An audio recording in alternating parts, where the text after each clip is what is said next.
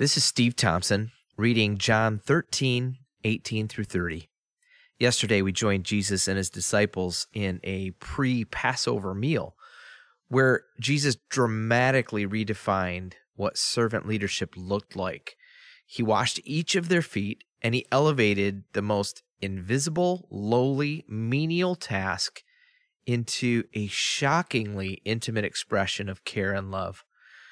One would have expected that what we're about to read should have come before the foot washing, but it didn't.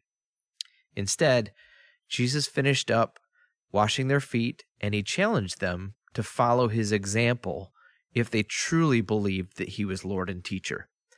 And then he continued in verse 18, I am not saying these things to all of you. I know the ones I have chosen.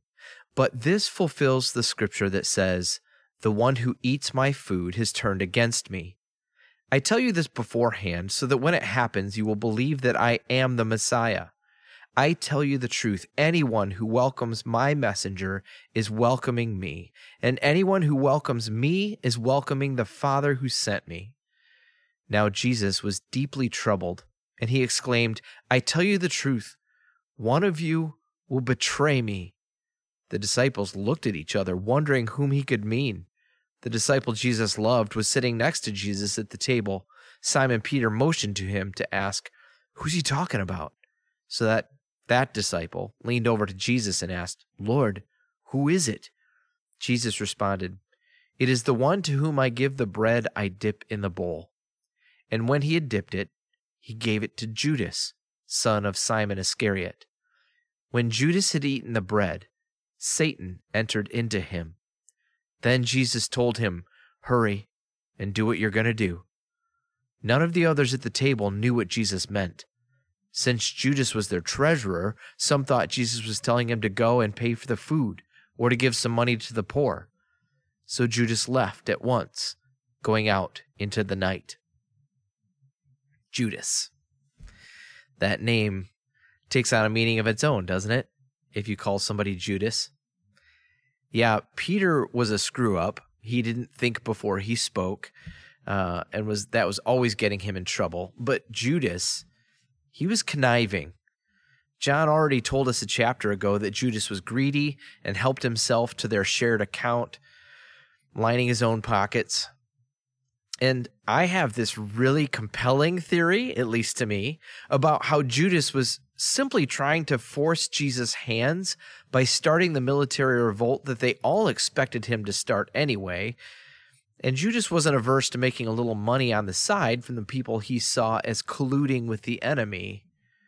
I'd love to tell you my whole conspiracy theory about this, but this probably isn't the place, so you'll just have to ask me about it sometime.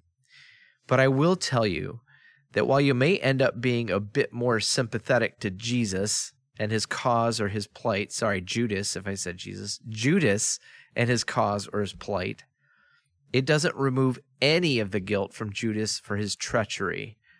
And unfortunately, in Judas becoming a more sympathetic character, we can actually begin to see ourselves in him. We see where our weaknesses under the same circumstances might lead us to do similar things. Which, when we allow this narrative to inform us, we begin to understand that many behaviors that we rationalize or excuse may open the door to spiritual influence, but not the spirit we were hoping for. And when Judas had dipped the bread, Satan entered him. Or when Judas ate the bread that had been dipped, Satan entered him. We could debate what the meaning of that word entered was, going back to the original Greek and all of that, but let's not. Let's just agree that there was a sinister plot going on in the spiritual realm that was far more insidious and treacherous and thought out even than the one going on in the physical realm. I'm never one to really focus much on Satan. I mean, he's a defeated enemy, but he is still prowling around, making trouble wherever and for whomever he can. But I think Christians can fall into at least two major mistakes when it comes to the demonic. The first is to just dismiss it all as a myth. Just because he doesn't really have to surface in a society like ours, that generally doesn't believe in the spiritual or the supernatural. But just because that's true doesn't mean that he's not there either. I imagine he's pretty content to fly under the radar and wreak havoc wherever he can without anybody thinking twice that it might be him. The second problem or error that we could fall into, the mistake we make, is to fear it, is to fear him and look for him as the culprit behind almost any trouble we come in contact with. There's got to be a balance. Jesus deals with Satan numerous times while on earth, sometimes in a more dramatic encounter, most of the time simply by moving in on what was previously Satan's territory and just taking it from him. So I guess I would just invite you to meditate on this reality that played out in Judas's life like this. Have I given any foothold to Satan or the demonic in my life? Without knowing exactly who I'm speaking to right now, I'm not thinking any of you should worry about demonic possession or anything extreme like that. I'm just thinking about Paul's encouragement to the Ephesians that even things like unchecked anger give Satan a foothold into our lives. It's an emotion that we haven't surrendered to Jesus. Do we have any areas in our lives that need to come out of the darkness, out of the comfort of the unknown, and expose it to the healing light of Jesus' presence and his forgiveness? Are there lies that we've believed that we need to renounce, possibly on a daily basis, just to bring that truth more and more into our consciousness and even subconsciousness? Are there pet disobediences that we've somehow rationalized and justified, but they just need to be called out for what they are?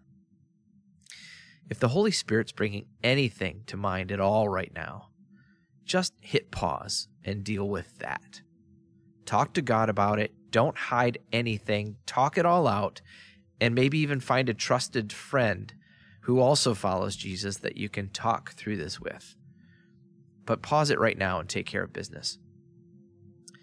And then if you've unpaused this, my other thought is, are we gearing up for battle? Later on in the book of Ephesians, Paul tells them, the Ephesians, to put on their spiritual armor. And don't take a defensive posture with that spiritual armor. Get ready to swipe some enemy territory. Are we even hungry to swipe hostile territory and undermine the forces that always seem to be winning around us? Well, the violent, aggressive posture for winning that battle, that bout, always looks like someone on their knees. It's always counterintuitive with this guy Jesus, but it's the same posture he took washing his disciples' feet right before Satan entered Judas. Paul spells his little plan out for taking down our non-flesh and blood enemies by saying, "Be strong in the Lord and in his mighty power." How? Pray in the Spirit at all times and on every occasion. Stay alert and be persistent in your prayers for all believers everywhere. I've got to read that again. Pray in the Spirit at all times and on every occasion. Stay alert and be persistent in your prayers for all believers everywhere. So maybe it's time to do just that. And I'll get us started, and then I'm going to let you take this into the area where you see the darkness that needs to lose more ground to the light today. Father God, I pray against the spirit of self-reliance that I run into every day. I know I still struggle with it, and I want to just throw myself into complete dependence on you right now. But Jesus, would you also give me an opportunity today to share and to be good news to someone who thought they had their life under control? I pray, first of all, that you would open their eyes to their complete helplessness and hopelessness to find meaning and purpose and fulfillment in their own control. But usher in an unstoppable joy in complete submission to your leadership. May a spirit of abandon begin to shake any sense of control and self. I ask it in Jesus' name, who has undermined death and poured out unstoppable life. Amen.